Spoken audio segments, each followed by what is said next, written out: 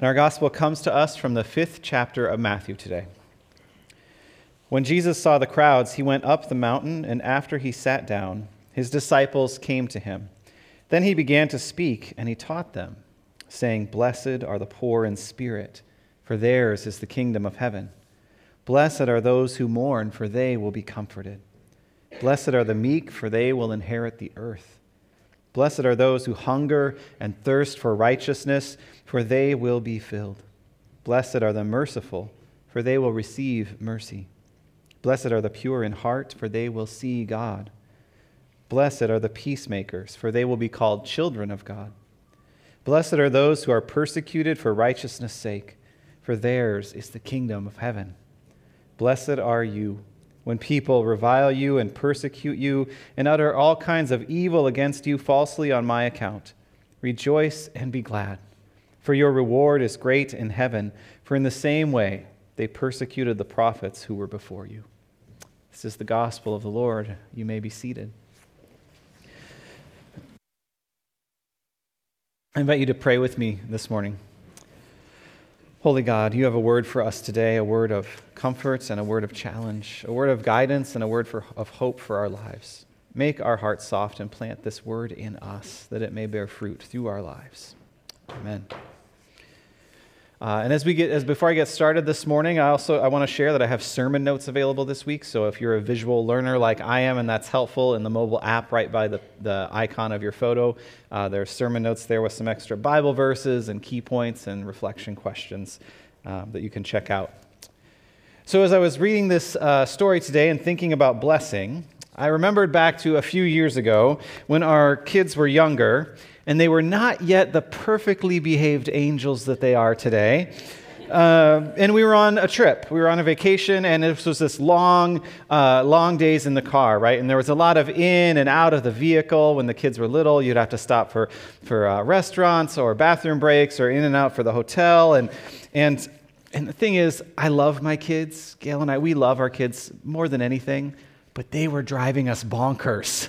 They were fighting in the back seat. They were arguing. They were they were whining about everything with each other. They were fighting with us. They were fighting.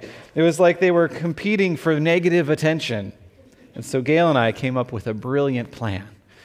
We decided that we were going to, at the end of each day, bless them with this thing called the Best Kid Award.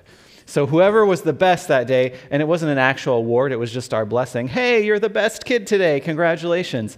And they loved it, and we thought we were parenting geniuses because all of a sudden they started competing to do nice things for each other and to be helpful. And day one, it was wonderful, and we were all excited about this.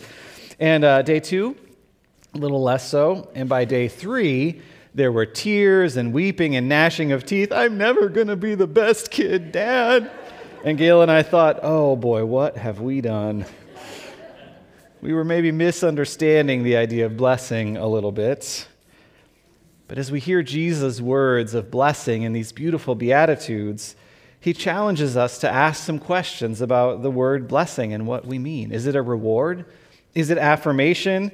When we hear the phrase or use it, I am blessed, how do we understand that? I think it's safe to say that some of the ways we maybe typically think about blessing, Jesus completely reverses here. So I want to dive in and ponder this today. What does it mean to be blessed? So I think for some people, blessed it could be defined as this, a recognition of positive external circumstances in our lives. Perhaps that's a reflection of good health or strong relationships or material or financial well-being. It might be like, my life isn't perfect, but there are enough good things, either by good luck or my own hard work, that I can say I am blessed. For some, it goes deeper than that. It goes deep into gratitude.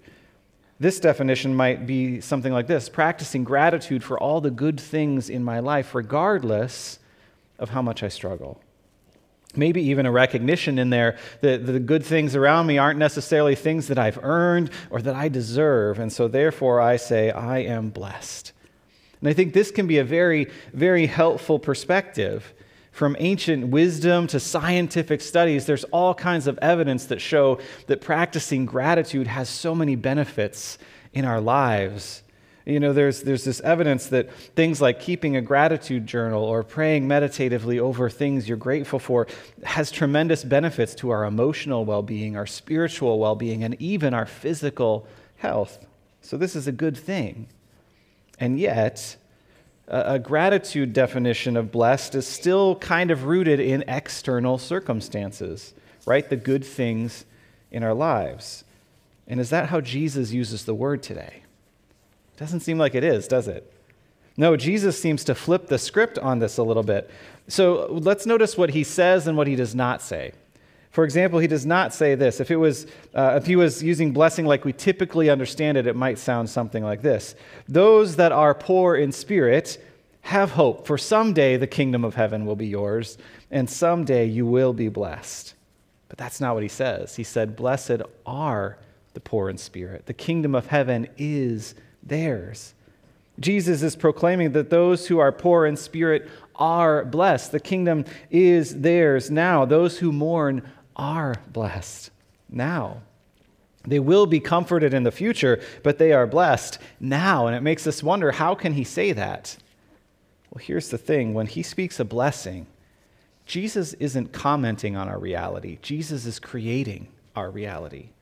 I'll say that again. Jesus isn't commenting on our reality. Jesus is creating reality. You see, one of the things we have to understand when we hear these words is how people thought about blessings and curses even in the ancient world. It wasn't just well-wishing or nice words. Especially in the Old Testament, there was a sense that blessing someone had real power. And I don't know that they thought about it in sort of a supernatural or a superstitious way, but there was just this sense that a person blessing you actually had some kind of influence on the way things came to pass in your life. And this was really important as people would try to shape community or pass on a blessing, a legacy to their family, their children. And there's one story that I think really illustrates the power of this really well in the Old Testament from the book of Genesis. I want to share just a piece of it with us today. It's part of a longer saga. It's the story of Jacob and Esau, and you may remember they were twins, and Esau was the firstborn twin, and Jacob was the secondborn twin, which meant that the firstborn got all the special things, more of the inheritance, more of the birthright, all these kinds of things. And so Jacob, as the story goes, was always a swindler. He was always tricking Esau or tricking their father Isaac into getting Esau's blessing and birthright.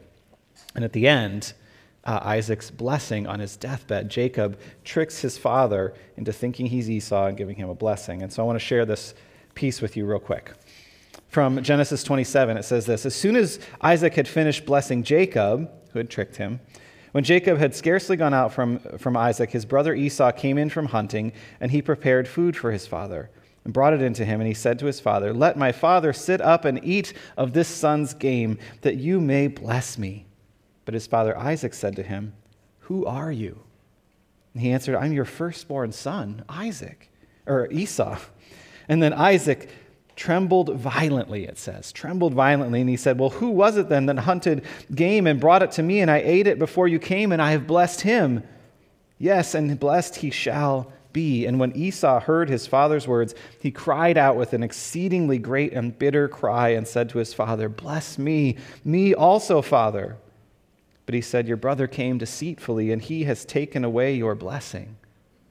Interesting. And Esau said, "Is he not named Jacob, who supplants and takes my birthright, and now he has taken my blessing? Have you not reserved a blessing for me? Bless me, father." Fascinating. The power of blessing in the ancient world. And so when Jesus speaks about blessing, this is how people would hear it, these kinds of stories. This idea that words really matter. And Jesus is speaking these beatitudes, they're hopes and promises from the Old Testament, actually. So these words that he uses, they're wholly original, but there's at least one equivalent for each of these beatitudes that you can find throughout the Old Testament. For example, when he says, "Blessed are the meek, for they will inherit the earth," Psalm 37 says this, "But the meek shall inherit the land." When he says, "Blessed are those who hunger and thirst for righteousness, for they will be filled," Psalm 107 says, "For he satisfies the thirsty, and the hungry he fills with good things." And I put a bunch more in the sermon notes for this week if you're curious and want to see more of these. So a few things to note. First, notice where this text sits in the ministry of Jesus. This is the opening scene of his teaching. And as Pastor Amy shared last week, the calling of the first disciples is like the opening scene of an epic movie, a saga. And so this is the beginning of his teaching, the beginning of that ministry. It's the first thing he shares at the Sermon on the Mount. This is the guiding value set that's going to undergird everything else they do. It's like the mission, the vision, the values. And the second thing to remember is that this is in the context of Roman occupation. So the people that Jesus is speaking to were broken and hopeless and angry, oppressed and exploited. They wanted a leader. They wanted a revolution that would usher in a new kingdom. And so Jesus begins to teach what that kingdom is going to look like, and surprise, it's like nothing you've ever imagined. And he begins his ministry here with the beatitudes, declaring an entirely new kingdom reality. First and foremost, Jesus says that he has to declare that this is a completely different type of kingdom than the kingdoms of this world. God isn't ushering in some new kingdom by conquering others, but by redefining what a kingdom actually is, by redefining what blessing means, by laying claim over the lives of the poor and the hungry and the hurting and the hopeless. You see, here today, Jesus rewrites the rules. The kingdom of heaven doesn't compete with other kingdoms of this world because it's a completely different reality, and it looks like this. In this kingdom, blessed are you who mourn. Blessed are you that are poor in spirit. Blessed are you who hunger and thirst. You see, friends, if we define blessing in our lives as dependent on external circumstances alone, that blessing is never really secure. It's always at risk. It's never really permanent.